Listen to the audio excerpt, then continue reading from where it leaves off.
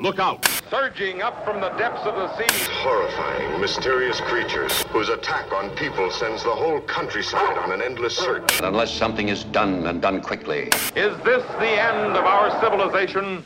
You'll pioneer with us the perilous descent into the unknown. What does that mean? What are you even talking about? A deep, penetrating dive. In the last calm and reflective moment, before the monsters came. Humanoids from the Deep Dive. Welcome to the podcast Humanoids the Deep Dive, where we dig deep into the monsters and context of your favorite monsters and monster movies. Each episode will see guests and myself talk about an important movie monster or folkloric monster and what it means to us and generally, using everything from history and philosophy to films and folklore. Today's episode, I'll scale back a second. Our topic for today is one of my favorites, and I was going to say one of the favorites of everyone at the show because we're all nerds, but I can only speak for myself. I'm very nerdy, and I really love this topic. Me too. And, okay, I can speak for all of us. We all really love this topic because... Yeah, that's fair. Cool. Because we didn't talk about that, ladies and folks, monster friends Ladies. outside the show. We didn't talk about that beforehand, so I didn't want to go too far afield. We're talking about American nuclear monsters, the 1950s beasties and tall humanoids and all sorts of creatures back when they knew they were afraid of radiation and had no idea what it could actually do. So they just made stuff up they were afraid of. And it was very creative. Whole lot of fun. We're going to focus up front on probably the best American nuclear monster film, Them. Often stylized with an exclamation mark, making it more like Them. I'm your host, Jeff Ewing. I'm an entertainment contributor for Forbes and writer for Looper and Slash Film. Host of this show, and you know if it's monsters, I'm obsessed with it. And I'd also like to introduce our fantastic co-host for this amazing episode that I'm super looking forward to. Please say hello, Michael Vaughn. Hello, Michael Vaughn. Hello, Michael Vaughn. Oh, everyone says hi to Mike. I love it. And Andre Couture. Hello, I am Andre. Andre Bot. Yes. I am Andre. I love it. The gentlemen, thank you so much for being here. I really look forward to deep diving on this with you fine folks. And folks at home, thank you as always for tuning in. So to kind of start out with Them, it's so 1954 was a really weirdly good time for monster movies. You have Them, which is arguably the best of the American nuclear monster crop, especially like the large, like radiation makes small things really, really big tradition. You also have Creature from the Black Lagoon. You have Godzilla over in Japan, which is a phenom. It was one of our first episodes because it's so amazing. So 1954 was a really particularly good time to like monster movies in the era, and Them, which has proven really influential over the years. It influenced even Aliens, was heavily influenced by it. Basically, Aliens pretty much ripped off all of them and just put xenomorphs instead of giant ants. It was. They should have called Aliens with the exclamation point, just to drive the point home. Exactly. That's what they don't tell you is, there's that apocryphal story of like James Cameron at a meeting just writing a dollar sign in front of Alien. He also put an exclamation point, but they were like, I don't get it. And then he erased the exclamation point, and then he looks back at the class and then smiles, and then they give him a standing ovation. Exactly. That's how it went, right? Exactly, with like a single tear in each of their eyes. James Cameron loves this, was heavily influenced by it. We love it. So the general plot summary, while investigating a series of mysterious deaths, Sergeant Ben Peterson, played by James Whitmore, he finds a young girl in the desert who's traumatized and really kind of having difficulty even speaking because of the trauma that she's just from what she's just seen. So the sergeant joins forces with the FBI and a scientist, and they start to investigate and realize that there's been a whole lot of attacks in this community because of these massive ants that have been mutated by atomic radiation and then are threatening to spread across the entire country. So they have to destroy these ants the size of, military vehicles before they destroy all of the things and all of the peoples. It's funny because I've shared many a weird monster movie with friends and family of mine that like to know or are curious about why I think monster movies are cool enough to have a show about them and to whatever. None of the co-hosts on this show, they all get it. I know, they're same type of weirdo as me. Fortunately, you got to find your tribe. But when I'm trying to explain it to other people, there's a set of movies that I like to show them to be like, oh, hey, this is super cool. And it's not The Usual Suspects. And them is always one that people are just like, oh, that was actually good. Huh. Very reliable in that regard. Which one of you fine folks would like to start with your review? You can go ahead, Mike. I'll follow you up. So I really like them. I will say one of the things that I think is so kind of amazing about the movie is the setup and build up to the actual ants. It's kind of amazing because you only hear it, you only see how traumatized this little girl is, and I think that is such a genius way of introducing the movie and building up this tension to when you finally figure out what it actually is. It is the build up worth the payoff. I mean, I would say marginally yes, but just seeing how terrified that little girl is, and then you having to use your imagination if having never seen it, of what scared her to the point of I don't know, being catatonic. So and I just love how you hear it. It's alluded to, and then I think it's a good 20 or 30 minutes till you actually see the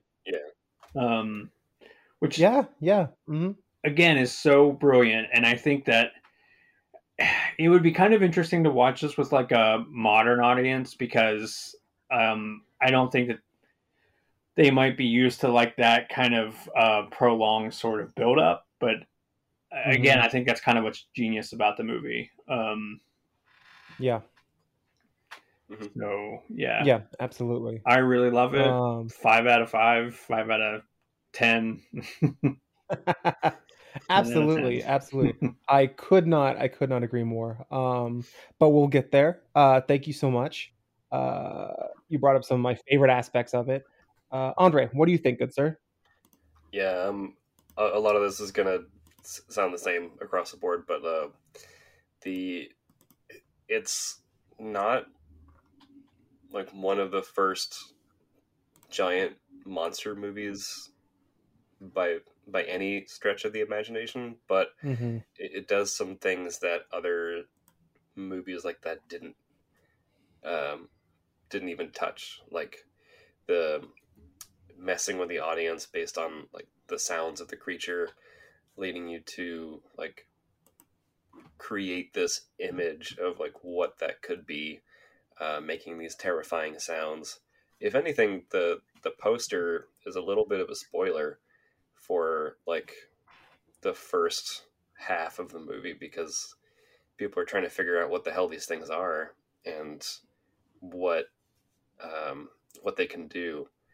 But then, you know, everyone who like even hasn't seen the movie before knows like they're giant hands, you know. So, but they still lend some sort of some terrifying qualities to them, where if you think of ants as like barely visible creatures that you don't really learn that much about because they don't affect you in that large of a way, when they're giant and basically preying on humans, then you learn their powers, attributes, whatever, pretty quickly, because they're at this stage not friendly. So it's, I don't know, it's a wonderful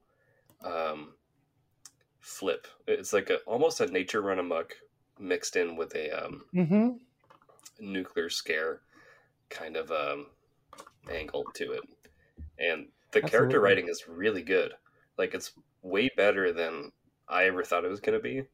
I have to say, I put off watching this for a little bit too long, but once I did, I was completely blown away. So yeah, it's a 5-star out of a 5-star movie for sure. Absolutely. Thank you for that. I definitely,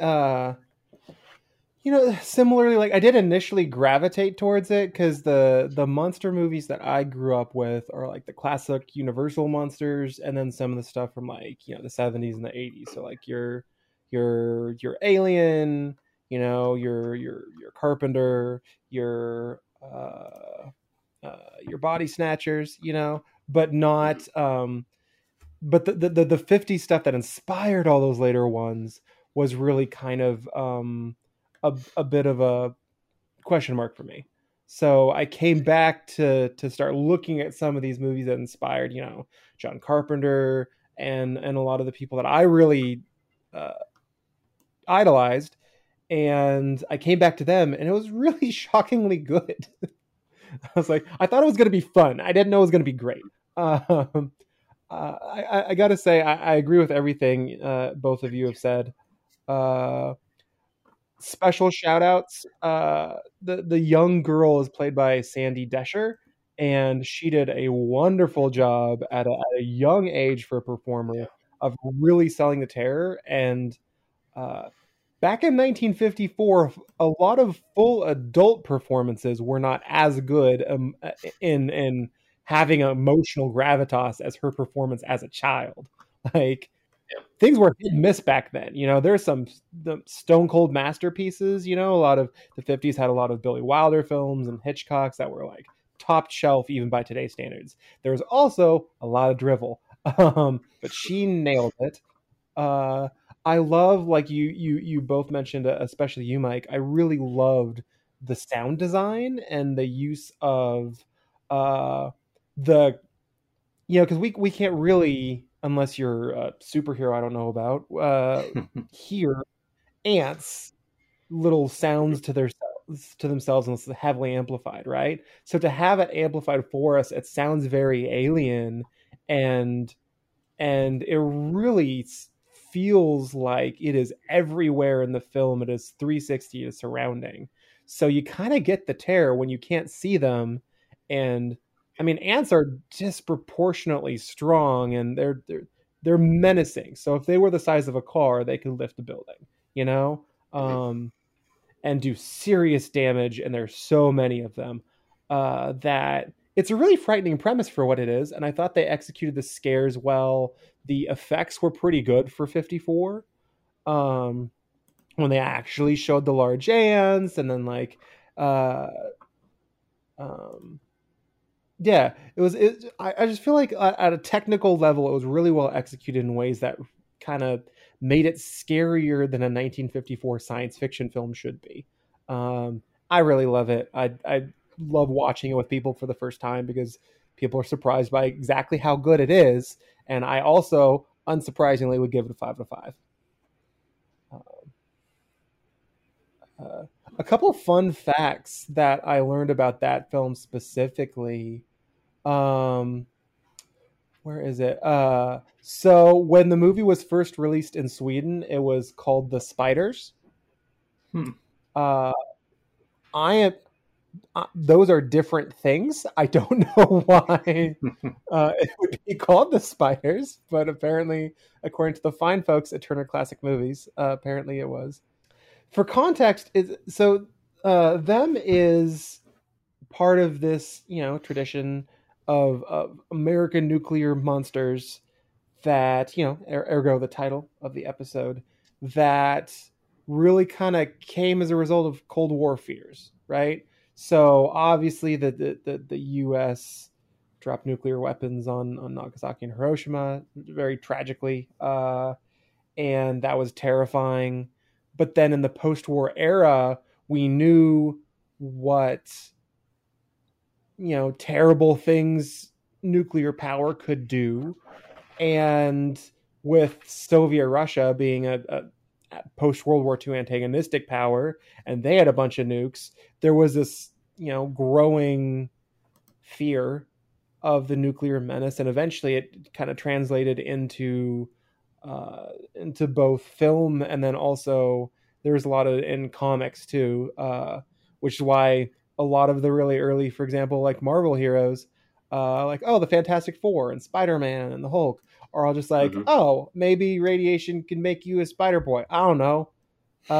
It can make you a big green guy. I was reading Jekyll and Hyde. Okay, sure, it can do that. To make up a different type of radiation. So all these things stemmed from how the U.S., creators and studios and whatever have processed the nuclear fears of the time. Obviously, Japan had their own large monster tradition starting also in for America, it didn't start in 1954, but the tradition of kaiju films, the first and arguably one of the greatest movies of all time was 1954's Godzilla, where there's a lot of comparisons you can make between their treatment of nuclear monstrosity and ours, and we'll probably end up getting to some of that, but the fact remains that they treated their movies are a lot more cynical about like the government, the powers that be, and scientists, and their ability to do anything other than accidental bad things, versus some of the parts of the American tradition. I will mention, though, briefly that one of the first good nuclear monster films was 1953's The Beast from 20,000 Fathoms, which boasted some killer Ray Harryhausen effects and inspired both subsequent American movies and also inspired Godzilla. That film was pretty fun. Basically, it's a fictional dinosaur, the Radosaurus, which was released from hibernation by a nuclear bomb test. And it just starts smashing shit. So it's a good time. A good time was had by all. There was lots of screaming and some cool special effects. And it was so good that it inspired a whole bunch of other creative properties. And weirdly, it was Warner Brothers, and it was successful enough that it greenlit for them the following year, which was Warner Brothers' most profitable film in 1954. So it's a tradition that had legs, fiscally speaking. Little ant legs. Lots of little ant legs. If you really wanted me to be afraid of a large nuclear bug thing that grew to a large size, I'll give you two. One, praying mantises. Those things are freaky even when they're small. If they were giant, no. They got size instead of hands. It's freaky. Two, millipedes. If we're going to talk about giant radioactive legs, oh God, those things are gross. And they're predatory. And Can you imagine just hearing like the stomping of little feet and you're like, oh no, it's a whole bunch of millipedes. Like, no, it's just one. Just rampaging forever. Terrifying. That's my random aside. And I don't know if there are any giant millipede movies, at least from that era. I didn't come across. But there any. is one of a praying mantis that breaks out of an iceberg. It's not really nuclear, but it's like prehistoric kind of thing. Yeah. It's almost like in the same avenue as the Blob, except it's not from outer space. But it could still be, I think, shoehorned into that. Yeah. But the movie's really not that exciting beyond the giant praying mantis. Yeah, it's basically like one of those movies that's like primed for a remake. Because like the idea has some potential. It's a good Mystery Science Theater episode, though. Yeah, that's true. That's true. I endorse that. Kind of speaking of things that sort of skirt the line and actually has a direct connection to them is the original The Thing from Another World, which both has James Arness in them, and from roughly about the same time. The original The Thing was 51. This was 54. Yeah. Which, I mean, I know the remake's better. I'm, of course, talking about the 2011 The Thing. Obviously. Obviously. The greatest. It's not even the greatest film starring Mary Elizabeth Winstead, but... but yeah, like, you know, the Thing from Another World definitely isn't really atomic age, but I feel like it kind of, you could still sort of like put it in that like Cold War anxiety of the other. And it's so interesting though, like looking back, and I'll pivot because this is a little bit off topic, but you know, you were saying about how these movies have a very like cynical kind of approach with the military and like the government at large. And it's so interesting because the original The Thing from Another World is like almost like patriotic, but also very cynical of the government at the same time. Like it's this really interesting kind of tug and pull. Although it is like very anti-science, like the de facto villain besides the creature is like the one gung-ho scientist that wants to just learn and study from this thing. But you know, he's the bad guy.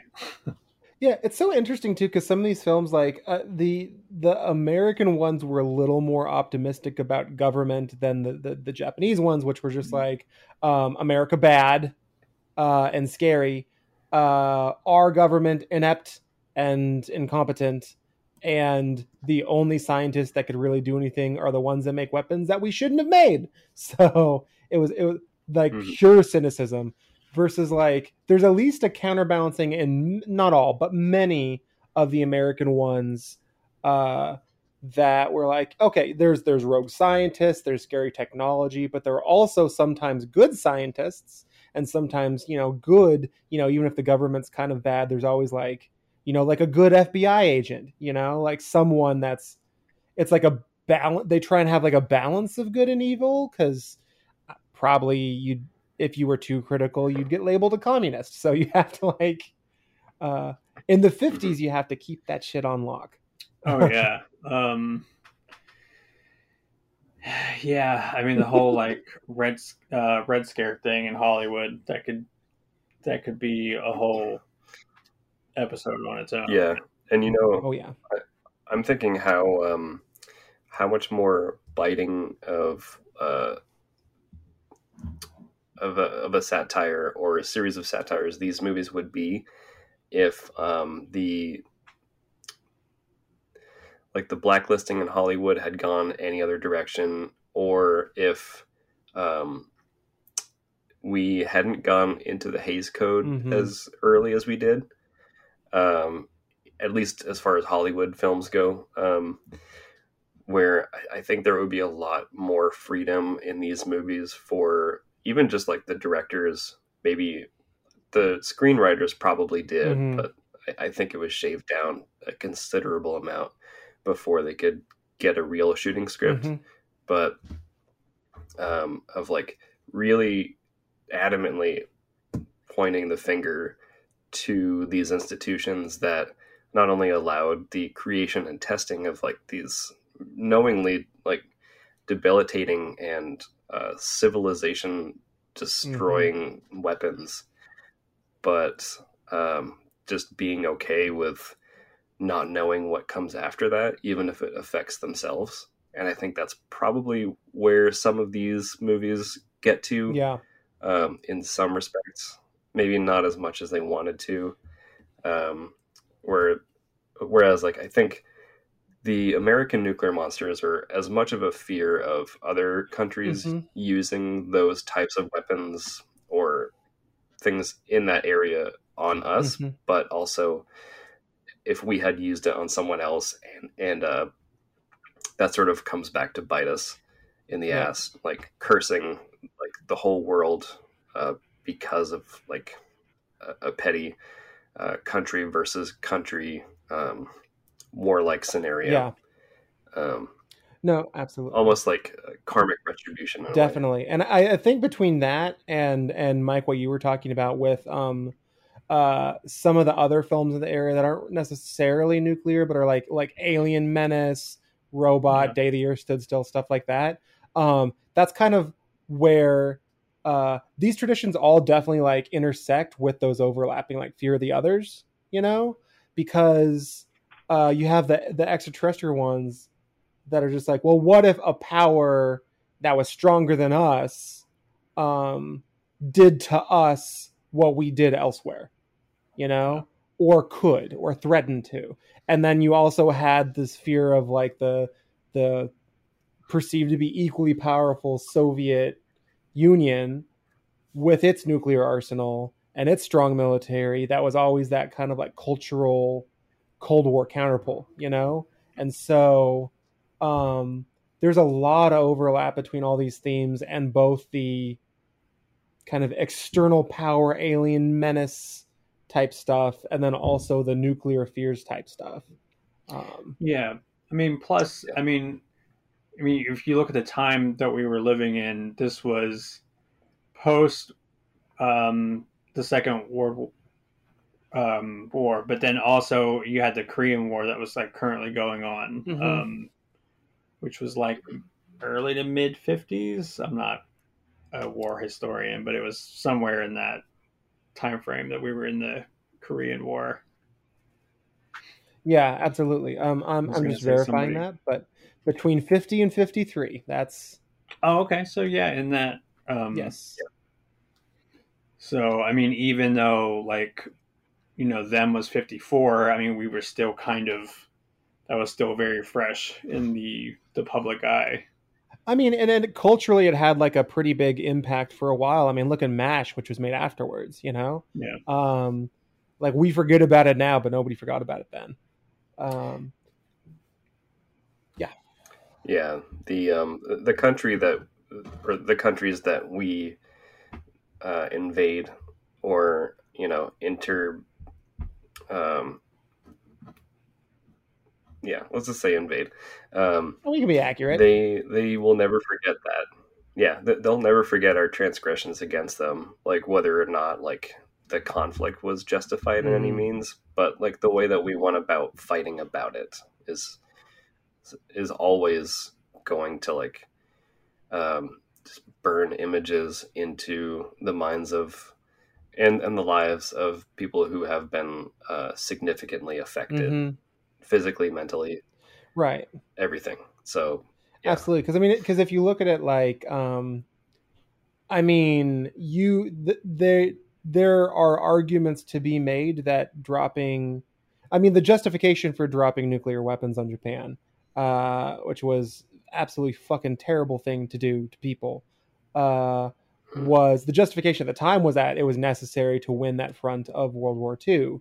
But, you know, was it though? Like there are it was complete overkill. Yeah, there are scholars that basically now, in historical hindsight, have convincing arguments that it wasn't even strategically necessary. So it was just the worst thing that a country has done to another country, and it not like a strategic reason could have made it more like less morally abhorrent, but it wouldn't have. But they didn't even have that. It just happened for its own sake as something that, you know, I feel like Americans at the time kind of expected to have to answer for at some level, you know?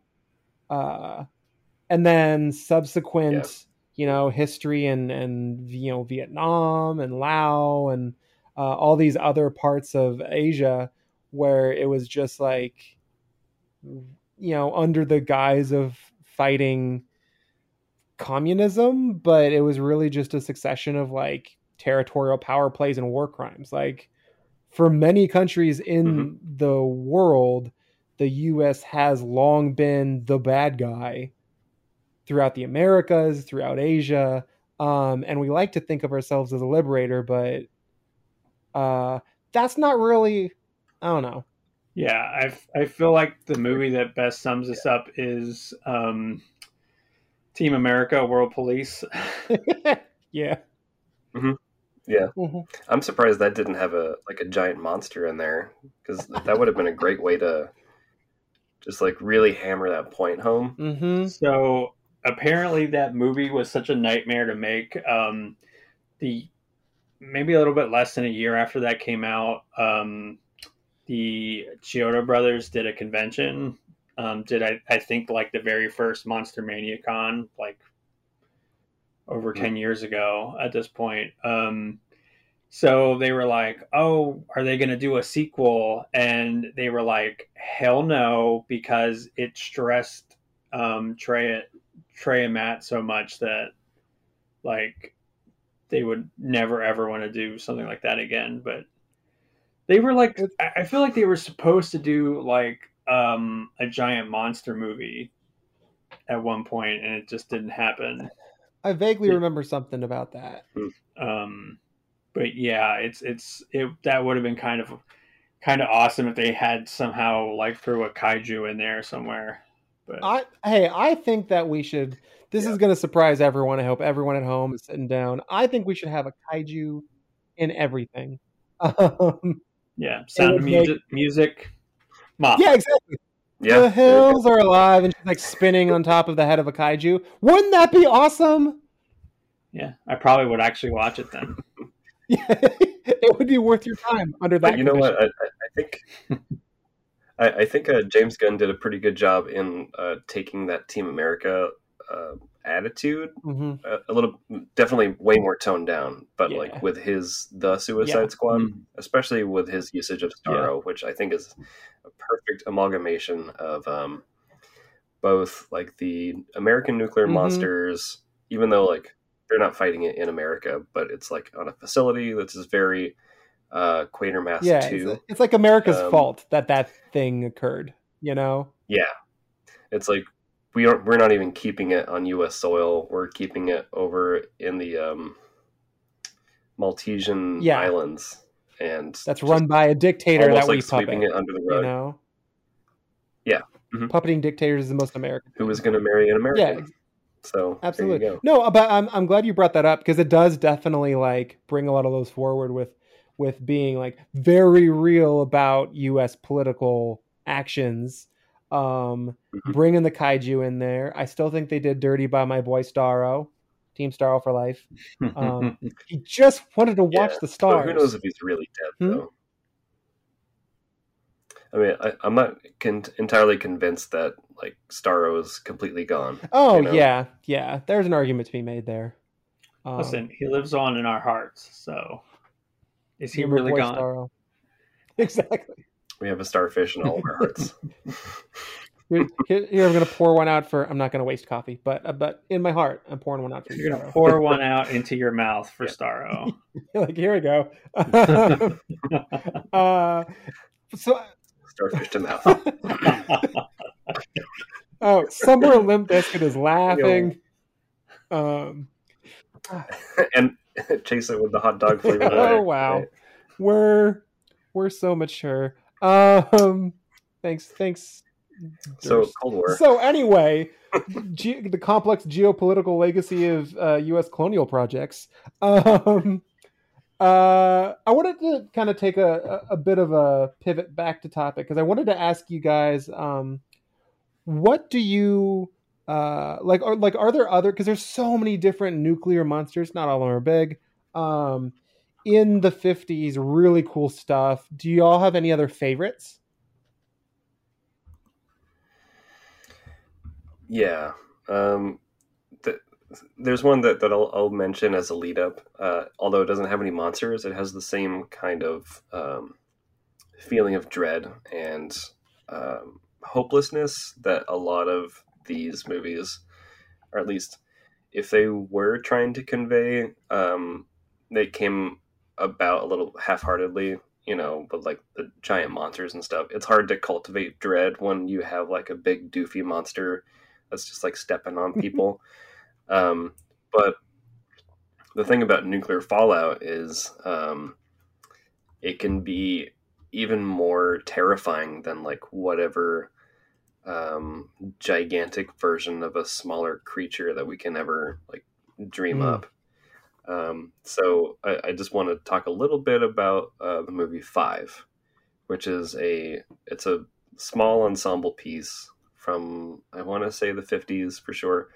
But it follows 5 survivors in nuclear fallout where the U.S. has developed these special kind of nuclear bombs that when they're dropped in heavily populated areas, they destroy all organic matter, but they leave like buildings, cars, other structural things like bridges and other roads, like those are kept completely intact, but only the humans die. It gets a little hokey because, it's the 50s and they're still coming up with a lot of this, but it comes pretty close to being really terrifying. And like the 5 survivors, they kind of settle into these archetypes of how they had lived their lives prior to the bombs dropping. And when they realize the Holocaust that they're now emerging from, they self-assign themselves like these roles. Like, you go leadership, you go support, maybe complete denial and like just wanting to go away from it all, maybe even like into like areas of self-harm, just wanting to remove yourself from this world or situation. And it's, like I said, there are no monsters in it whatsoever, but I think it deserves a mention. And I don't know where the movie is available, but I feel like it's pretty easy to find, although it's hard to describe more without kind of talking through the whole movie, but there's like an American idea of neo-fascism that comes through, which is equally more terrifying, especially now, where that you could use that as your monster allegory. Because there's one person who he talks through his own subscription to the idea of like a Superman in like a very terrifying way, you know, almost like Hitler's belief that he had some kind of like superiority, like physical superiority over other people. Okay. Which it's kind of like thinking that you are turning into a physical like other, which is a little bit more cerebral of a monster than any of these other movies. But I feel like that's a necessary stepping stone, especially for American cynicism. It's far beyond satirism. It's full on cynicism. Yeah, okay. But I'm going to pivot from there to one of my favorite post-Holocaust American monster movies, and that is Robot Monster. I love this movie so much. It's almost like Five, except there's just like a family in like New Mexico or something, some southwest area of the United States, and they're terrorized by a giant gorilla guy with a metal bucket helmet with the TV antennas, and he has a two-way like video radio communication that makes bubbles, like literal bubbles, and he is tasked with killing the rest of the humans on the planet who have been unceremoniously missed by their gigantic bombs, and he just cannot seem to do it. He keeps failing at every turn, and then he ends up falling for them, which is great. It's like a can we all just get along at the end, which is like in the lens of like this Cold War fear and like nuclear scare and everything. In retrospect, could be seen as a little bit of a slap in the face of like you're really not taking this seriously or in stride. But the way that the movie goes is it almost points to how slightly out of touch some of the producers, executives were when they were like, why is it so bleak? Like, let's put some fun in there. Like, they got to survive by the end, right? So I think even if you don't think it's a good movie, it's worth examining, I think, because it is a reaction, and it's a valid reaction to like post-nuclear attack or possibly self-inflicted Holocaust or just bad luck for the U.S. at least. That sounds fantastic, and I'm trying to see if the folks at home can watch it for free. I think you can get it on YouTube. Yeah, you can search. There's also there's a Mystery Science Theater 3000 episode, I think, of Robot Monster. There should be. Cool. Yeah, so folks at home, you can rent it officially and formally. You can purchase it, as I'm probably going to do after we're done recording. Or you can Google search it and find it on the YouTube. And it sounds amazing. Thank you for that, Andre. Mike, any favorites of yours that we have not broached? Yeah, so this is technically not the 50s. This is the 60s, but it is Horror of Party Beach. You can see that. Yes. I've been meaning to get the Blu-ray from Severin, but for right now, this is what I've been rocking. It's beautiful. So most of y'all are probably familiar with the Mystery Science Theater episode, but it's a really fun radioactive sea creature monster that looks like he has hot dogs in his mouth. Yeah, kind of looks like the creature from the Black Lagoon, but like playing Chubby Bunny the whole movie. It's like you got the creature from the Black Lagoon from like Wish, maybe even more bargain basement than that. From Hollywood Boulevard, he's just like pining for photos. But yeah, it's a pretty fun movie. It's one of those movies that it definitely, I think, has a level of self-awareness and like tongue-in-cheek quality to it. Like, there's no way that there wasn't some kind of like acknowledgement that this was kind of crap.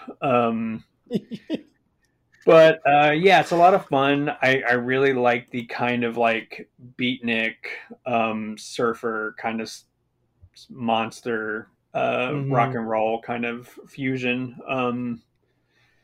It is so painfully of its time that it's pretty wonderful. I've tried to watch it without the MST3K commentary, and it's still pretty good. It's certainly one of the few movies from that show that I probably would actually watch without the, outside of the Mystery Science Theater, guys. But Yeah, it's a lot of fun. It's one of those that it's kind of one of the perfect summer movies, I think. Yeah, a program like a summer. It's a great beach movie. It's perfect. Here's the thing. I was never that into those beach movies that they made, but dang nabbit, that one has my attention. This is what they needed the whole time. Beach blanket bingo with monsters. I'm there. Or there was wasn't there like a ghost beach movie with Boris Karloff? Oh, which one was that?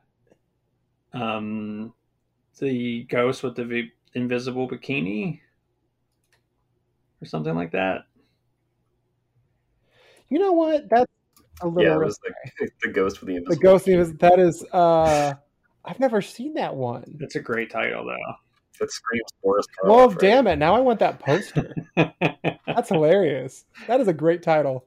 God bless you, Boris Karloff. I have a feeling the title is so much better than the actual movie, but it does have Karloff in it, though. So there's If seeing Karloff again is the worst it gets, we're fine. Unless you're Bela Lugosi, and then he's a limey cocksucker. yeah. I love Karloff, but I'm always Team Lugosi. I will die Team Lugosi. My Antifa Dracula. I love that gent. So Antifa Dracula. That's going to be the name of the movie I make about him. Anyway, I'll cut that from the episode so nobody steals it.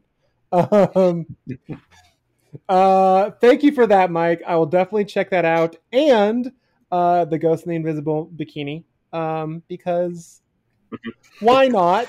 It's a bonus. I wanted to kind of rep two films from 1955. One of them is good, and one of them is fun. So probably the second best of the giant nuclear monsters ones of the 50 is Tarantula, or excuse me, it's stylized. It's Tarantula because it has that exclamation mark also. Where it's basically them, but with a giant, massive tarantula that's rampaging the countryside. It's another one that's actually like really weirdly good. The actual juxtaposition of them filming this tarantula and superimposing it on, with the human actors and these regular landscapes was actually like really well done. And it's not quite as good as them, but it's still really fun. It's a good watch. So I'd recommend folks check that one out if you feel like it. And then also in 1955 is The Creature with the Atom Brain. That was one of the ones I was going to bring up. There you go. Pretty great song, too.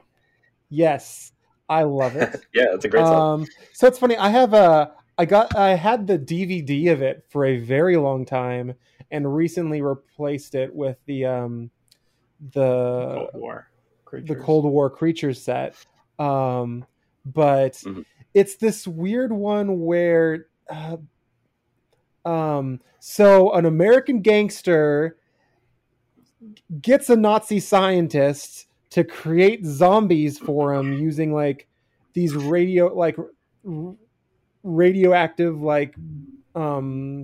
this radioactive like science experiment that reanimates the brain stem and allows them to be also like controlled, and you can kind of see through their eyes too. And so he basically has a Nazi scientist make radioactive like zombies from reanimated corpses, and it's schlocky, but it's actually it's very fun, and it's actually kind of scary in certain parts because the concept is scary, because the treatment they kill a lot of people, and the treatment can turn them into subordinate zombies pretty quickly. So it's like, imagine if there was an evil gangster that, was his radioactive zombies were killing people, and then his army was just growing very quickly. It's a very scary premise, even if, it's kind of a goofy film. It's still really fun though. So. Yeah. It's almost like zombie by proxy, but through like mad science. It's a weird mishmash of things, but it tends to make a lot of points. And it's interesting that it starts the story by following organized crime and the failings of police investigation. I think it's trying to say something there. Yeah. And then also it has a little bit to say about the use of Nazi scientists and the perils of trying to use Nazi scientists for other ends, which our government infamously did. And so coming out in the 50s, you know, it has a much better edge to it than it should. And it's a really interesting use of the radiation fears to make it a different kind of film. Let's see. I would also recommend that Cold War creature set altogether is a really good 4-pack of films. Like I love basically everything in that set, actually. Yeah, Jeff, did you also have that, like, before you had the Blu-rays, it was like the Sam Katzman collection? No, I had individual titles. I didn't seek out the actual collection. Yeah, I should have, though. I think it was like all of the titles were just from that DVD set re-released. Yeah, the transfers are super good in the re-release. But I had the Giant Claw. I had Creature with the Atom Brain. I think the only one I didn't have was like the Zombies of Moritau or whatever it was. But I like that one. It's just like I found it hard to find. But yeah. Any other recommendations before we pivot? I got one real quick one. I'm sure we're going to mention some other ones in passing because of just like history of cinematic portrayals of nuclear fears. But I think one that does get purposed pretty well, especially still during the Cold War, but after the fact of like the initial bomb / fallout / nuclear radiation scares, would probably be a movie directed by Donald G. Jackson. And you probably already know what I'm going to talk about, and that's Hell Comes to Frogtown, which is very much a nuclear monster movie. Although it's a little bit more Fallout oriented, where like there's a double-edged sword here, where there has been an apocalyptic event, World War III, something like that.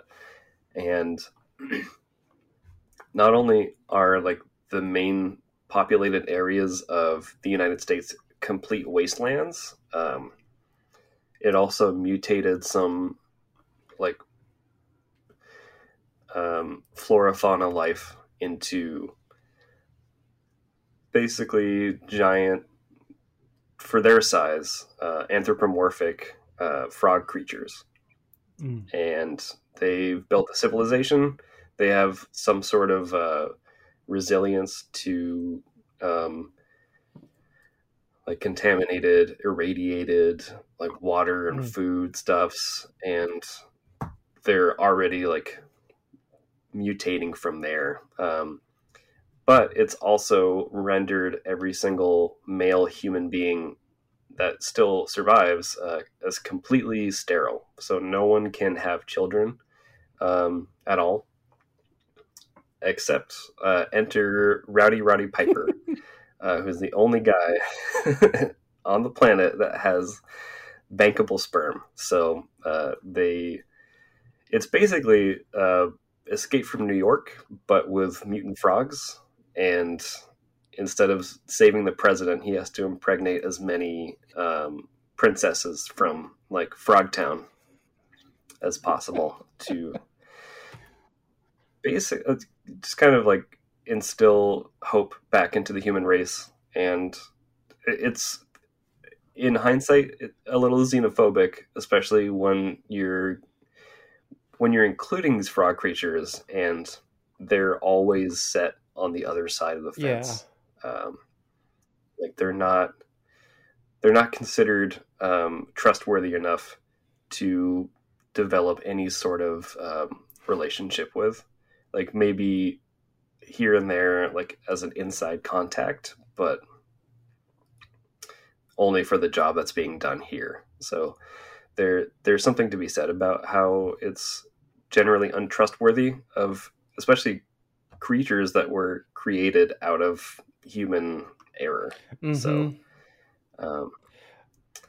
but all in all, I mean, it's a really fun movie. It doesn't come back to those themes at all because it's a little bit on the surface. Sure. But if you dig a little deeper, you can definitely get to some underlying themes that may or may not have been put there deliberately. Mm-hmm. But I mean, it's definitely worth a watch, especially in like the retrospective attitude of nuclear monsters as they were introduced in the 1950s. Yeah, just in a different way. Absolutely. I would also add that it also allows you to do a Roddy Piper 1988 double feature where he has characters with very like double entendre level names. So he's Sam Hell here, and then in They Live, which is a stone cold masterpiece, he's John Nada. So it's a perfect 1988 Roddy Piper double feature that I would wholly endorse. And also very xenophobic, but for good reasons. Yeah, exactly. Because the other are bad. They're rich people. So for that one, with their digital watches, like we have one that can see. Oh man, I gotta watch that again. But yes, thank you so much for that recommendation. The only other thing that I will mention, and then Mike will end off on you, is also read any of Marvel's output in the early 60s, because in the early 60s, like the at least the massive nuclear monsters were throughout the 50s, but in the 60s you started to see a lot more of it infiltrating comics, and a lot of Marvel's output of that era were vaguely defined types of radiation causing certain mutations that gave people powers.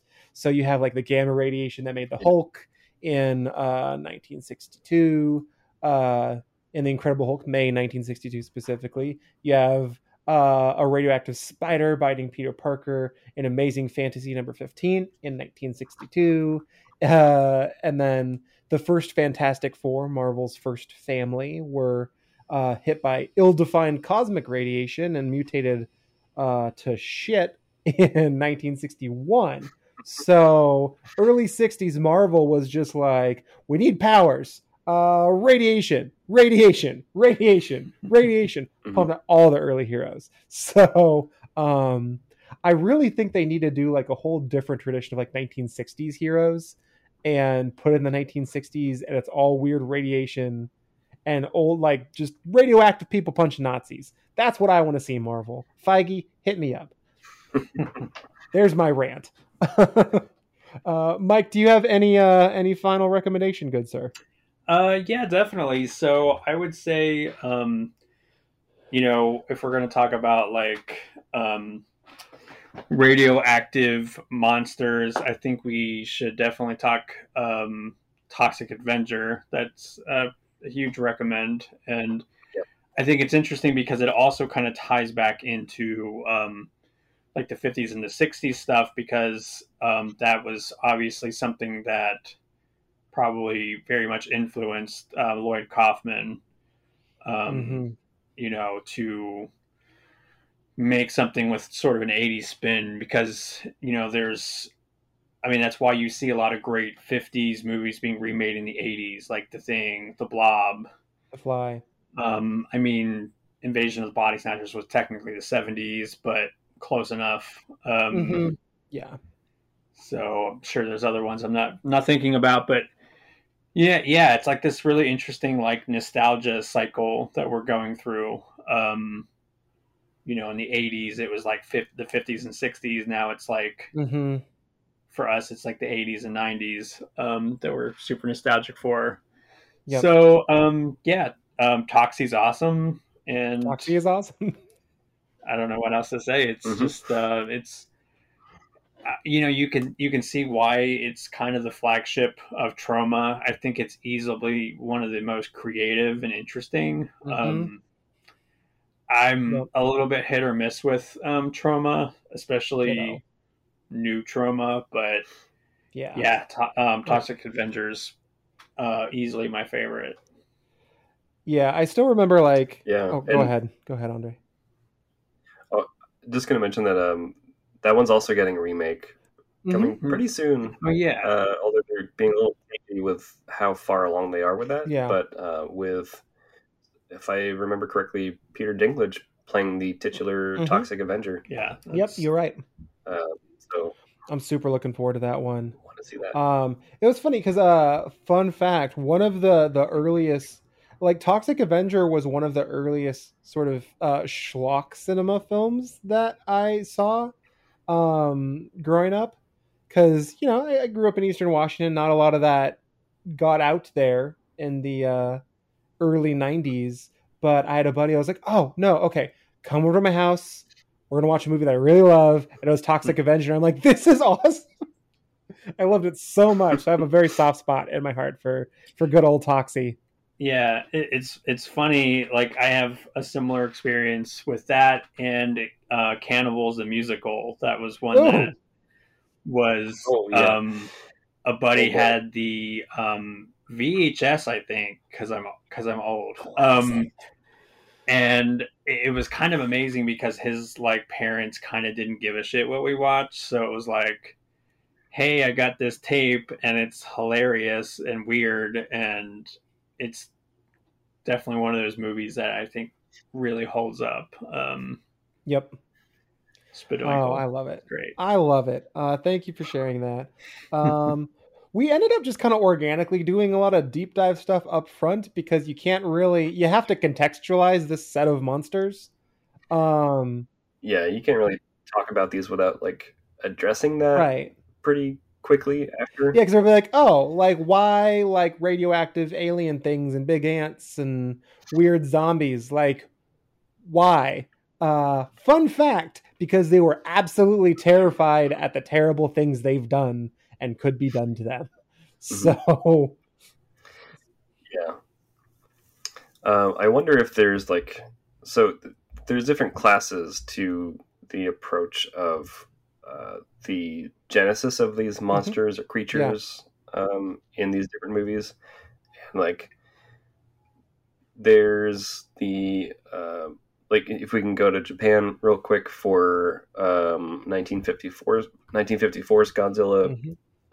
There's a big difference between the I'm gonna wait for my cat to jump. I can see her. Nope, she's not. She's just looking. Contemplating. Okay. There's a big difference between there she goes. The Japanese immediacy of having this inflicted upon them and then needing to say something about it. Yeah.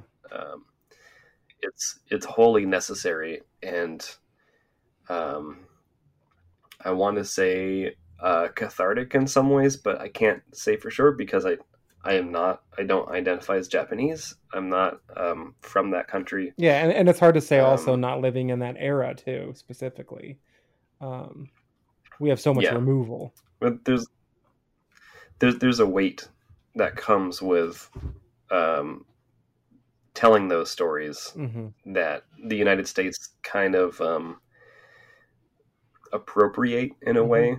And the one thing I do want to address is the United States then appropriation of Godzilla by making it an American film after it had done so well in Japan, but not realizing why. Yeah. I think it's this tone deafness that you can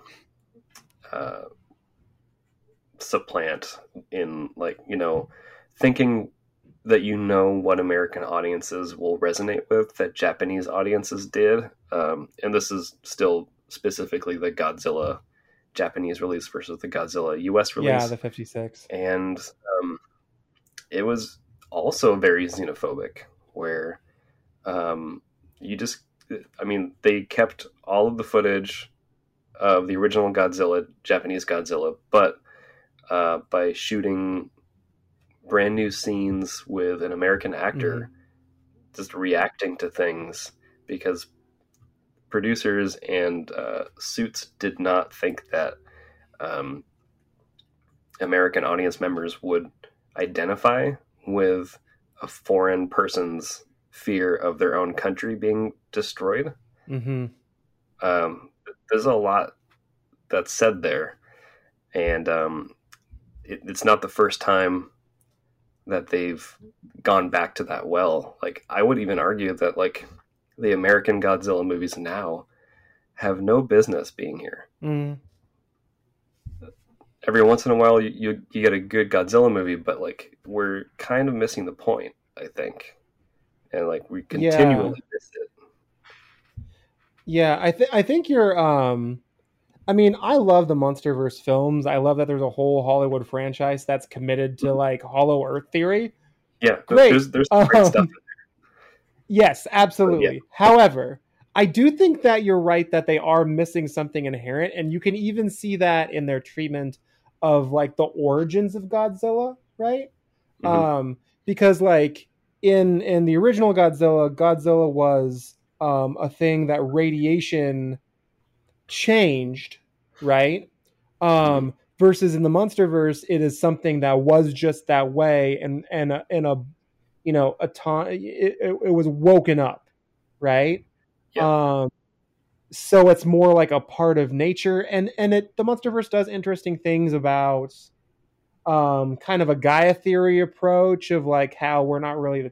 It has interesting ecological implications in what they're doing, but it is a fundamentally different thing, and you can directly compare when you see, like, Shin Godzilla from a similar era that sticks to the original tone of the 54, and it's like it's like a creature that was rapidly evolved by radioactive, like, bomb drops and tests and stuff, and into basically like a massive hate machine that lives for destruction. Like, it's just a fundamentally different feel and set of implications, and I like a lot of what the Monsterverse stuff does and what its implications for the environment, etc. But I do think you're right, Andre, that it kind of loses some of the original power and purpose of the original Toho Godzilla lineage, you know? Yeah. And, like, I'm not saying that these movies need to go back to that in order to be and feel authentic, but, like, when you make, and, like, admittedly, I still haven't seen the first Godzilla of the Monsterverse, so I can't say anything about that one, but when you go from King of the Monsters, where it's basically just throwing everything at you, it comes off as kind of glib and like cheap in that regard, sure. Especially coming from this conversation. But by the time you get through Godzilla vs. Kong,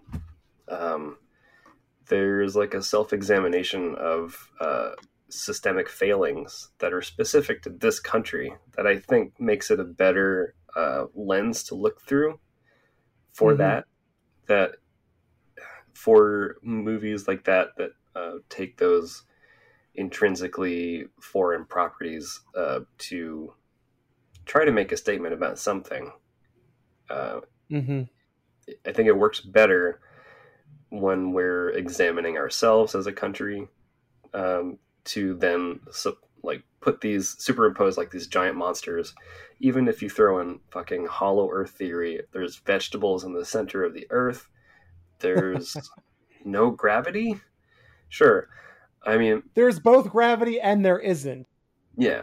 But the fact that we're following a side character that is so despicably suspicious of like his own government, even the place that he works for, that he actively rails against it on his off time. Like, there's nothing more American than that. Like, and I think that's what these movies are missing, is like they're using these giant monsters as a substitute for like a real identity or purpose. And when you get there, like in Godzilla versus Kong, that we can actually start making some real statements. And like, yeah, King of the Monsters is like it's a fun effects driven thing, but there's nothing really there for me that gives it that deeper meaning that even Creature with the Atom Brain had like something underneath the surface. Yeah. I mean, I think it's, for me, and I'm interested in your thoughts too, Mike. For me, I do think that it takes a more Gaia theory approach to being like, we're not the top of the food chain, and we've been destroying the Earth, and the Earth's going to destroy us back. And Godzilla's like, all of these emerging kaiju are part of like, almost like the Earth's immune system against something out of alignment, aka us. I think because that flies in the face of the anthropocentrism that underlies our civilization, I guess, in the West, in the US. If you can call what we have a civilization. I do think that it has some intellectual power there, even if sometimes it fumbles more than others. But I also agree that there is something lost when you desituate it from the culture that it came from and their concerns and their critical lens on like U.S. War atrocities and colonial tendencies and other things and imperialism. Like I think that is a meaningful loss. So I'm glad that you brought that up. And kind of to that effect, and Andre, I think what you brought up was really interesting and something that I never really kind of considered until now. But so I guess when they did the Godzilla versus King Kong, I guess pretty famously, Kong was supposed to be like America, which I think is interesting because I think the original King Kong can maybe be like an allegory for slavery. Oh yeah, definitely. So to that end, I think it's kind of interesting when you have like the remake of Godzilla versus King Kong, which, one is steeped in more Japanese culture and history. And then the other one you could see as definitely more maybe like the American kind of inverse to that. Mm-hmm. Yeah, I could see that. There were rumors too that there were like for the 1962 one that there were different endings even, but I don't think. Yeah. I don't remember. Dramatically different cuts though. There's the U.S. Universal Pictures cut, and there's the Toho Pictures cut. It's been a while since I've seen them lately, so I can't say for sure that I remember what they were. Yeah, but I think they both ended the same way. Yeah. I will say one thing that was woefully missing from the Monster vs. Godzilla vs. Kong that was present in the 62 is that they gave King Kong random electrical powers in 62 that they promptly forgot about. Yeah, exactly. He's like just walking along being a monkey and just be like, oh shit, I gotta like absorb electricity and use it against Godzilla. Where was that? Legendary. Yeah. I will say I really, really enjoyed the new King Kong versus Godzilla. I loved it. Yeah, it's easily my favorite. Yeah. Now, gosh, forgive me because I can't think of the guy's name, but it was kind of cool because he came up as like I remember like his very first indie horror movie, Pop Skull. Ooh. And then he Wingard? just huh? I'm trying to remember his name. Sorry. It was Adam Wingard. Yes. Yeah. Cool. Right. And it was so interesting because I was thinking like I can't remember if it was an interview, some kind of interview he did. I can't remember if it was like written or a filmed interview where he was like, you know, doing my first feature, I had so much, like, just saying how like crazy hard he had to hustle just to get that feature made. But now he's, you know, doing huge tentpole films. I think that's, I mean, it's a super dumb tangent, but I think it's fucking awesome. I love that. No, I'm happy for him because like some of his earlier stuff, I know that like the Death Note and his Blair Witch were met like a little middlingly, right? But I will say his earlier films, You're Next and The Guest, are great. You're Next is great. Like movie, it rips. And The Guest, super fun watch. What's his name is pretty cute. The lead Dan. guy in that. Yep. Dan Stevens. I know exactly what Dan Stevens. Dan Stevens, the man who invented Christmas. Yes. Yeah, I love Dan Stevens pivot. I love these actors that are in these like major franchises or whatever, and instead of getting like pigeonholed into just being like handsome or whatever, they're just like, no, weird shit only. Like, because he left Downton Abbey and then started making things like The Guest. Like, yeah. God bless you, Dan Stevens. Apostle, Legion. Dan Stevens is great. Like, I just love that, like, you know, less of a heartthrobby, but I love that Daniel Radcliffe is like in the most popular franchise of its era, and then he proceeds to do weird stuff like Horns only. Like, you have a blank check. And he's playing Weird Al in a biopic, and like, you know, I can't wait to watch the fuck out of that. Yeah, like, absolutely. You know, it's not a giant monster, but I'm sure they'll mention one at some point. Yeah, I mean, it's kind of like Elijah Wood. I like how not only does he do weird movies, but he's like a pretty awesome producer. Like his, it's criminally underrated, but his No Man of God is so great. The Ted Bundy movie. Yeah, it's good. I think I watched that because we were both covering the fest, and I think I watched that because prioritized watching it because you spoke of it so highly. It was a super good film. Yeah, I was like, okay.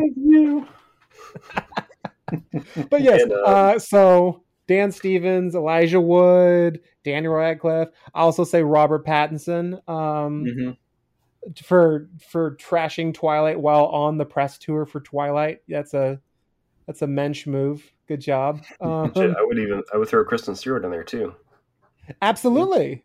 Personal Shopper's great. She's good in so much weird stuff. Bless the lot of you. Have you all seen the new Cronenberg movie yet? I have. Not yet.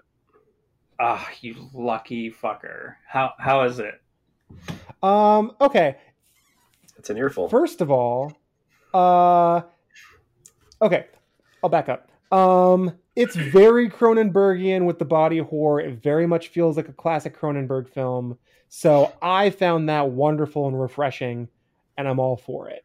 The thing that I was going to say first that I hesitated on was that it got so much press for like being too disgusting and people walking out. It's not as bad. It's not as hard to watch, not as bad, but as hard to watch from a gross out perspective as that. That was kind of overkill. I liked it. I thought it was good. I actually thought I could have gone a little farther in parts, but I had a good time. It feels like classic Cronenberg, which to me is literally always a win. So, yeah, and his like son is really crushing it too. Yeah, Possessor's great. Like, so is it as gory as that one? Because I know Possessor was like pretty next level, which I love. So yeah, I would say yes, but it feels a little different because there's a lot more practical gore and grossness versus like well done digital, but still digital hits a little different. Yeah. Like there's sheets of fake flesh. I'll put it that way. Well, how would you compare it? Like, if you were to put it side by side with like Dead Ringers, something like that? Yeah, I would say that it's like, I'd say that it's about on par with Dead Ringers and like a little less like body warpy than like Videodrome. Okay. Yeah, because Dead Ringers is a very like internal body horror. Yeah. Specifically of the other, because it's like the two brothers basically mutilating and governing the opposite sex's bodies, but internally. And what I've seen of Crimes of the Future is the externalization of that, like near monologue of like one of the brothers' speeches on like the beauty of the internal body. Yeah, like, I would say like 100%. My one caveat is it kind of also revisits those from because like the lead character is growing these new types of organs just kind of as part of just the consequences of the time they're in. His body just does that. And there's talk of like an inner beauty pageant where people who are doing that showcase their novel new organs. And so like that inner is not, the outer stuff is more the focus for Crimes of the Future, but those themes totally carry over otherwise. Okay. Yeah, because thematically it looks similar, if anything, by contrast in some ways to something like Dead Ringers. Totally. I thought it's fun. You know, ironically, my least favorite part of it was Kristen Stewart, and I was surprised at that. She's not terrible. It's just that, you know, I don't know. She has a very unique performance, but not unique for... It just hits kind of odd. I'll just say that. But Case, do please still come on the show. Yes. Happy to have you. Wonderful. Well, Jets, thank you so much for introducing both of you those new kind of like avenues of the thematics, and God, just really love this period of films because there's so much weird stuff they're doing. Folks at home can check out our earlier episode on Godzilla where we really, really dug into that tradition, or our Quatermass episode where we go kind of across the pond to some of their treatments of science and the alien in a similar era. Didn't we talk about Starro in some previous episode? I feel like we did. Yeah, I don't remember which one though, because Starro's running perpetually in my brain. Yeah, I feel like he's gotten a bunch of like mentions. So honestly, the only way to know for sure is by listening to every single one of our episodes, and then you can report back and tell us how many times we bring up Starro. Yeah, please tell me in the comments. 62. And, exactly. And also, you're welcome. So definitely listen to every one of our prior episodes, and thank you for listening to this one. And with that, yep, thank you all so much, folks at home. And I'll start with you, Andre. How can the folks at home, how can they find you? Well, you can find me on Twitter under the handle DemoniDisco, DeMonidisco. Twitter. I write some film reviews for Geek Vibes Nation, and other similar articles over at Celluloid Consomme at medium.com. So you can check those out there. If you happen to be listening and you find yourself in the Seattle area, I'm also a film projectionist for the small, weird Grand Illusion Cinema Theater in the University District neighborhood. And yeah, I think that's it. I love it. Thank you so much, Andre. I would definitely encourage everyone at home to check all that out. Mike, tell the peoples what amazing things you've been up to. Yeah, so, well, first you can find me on Twitter at StrangeCinema65. I have my book, The Ultimate Guide to Strange Cinema, available on Amazon. And as far as projects go, I have, I've been writing also for Geek Vibes Nation. And I also have two shows. I have Return of the Living Geeks, which I do with Andre. That's right.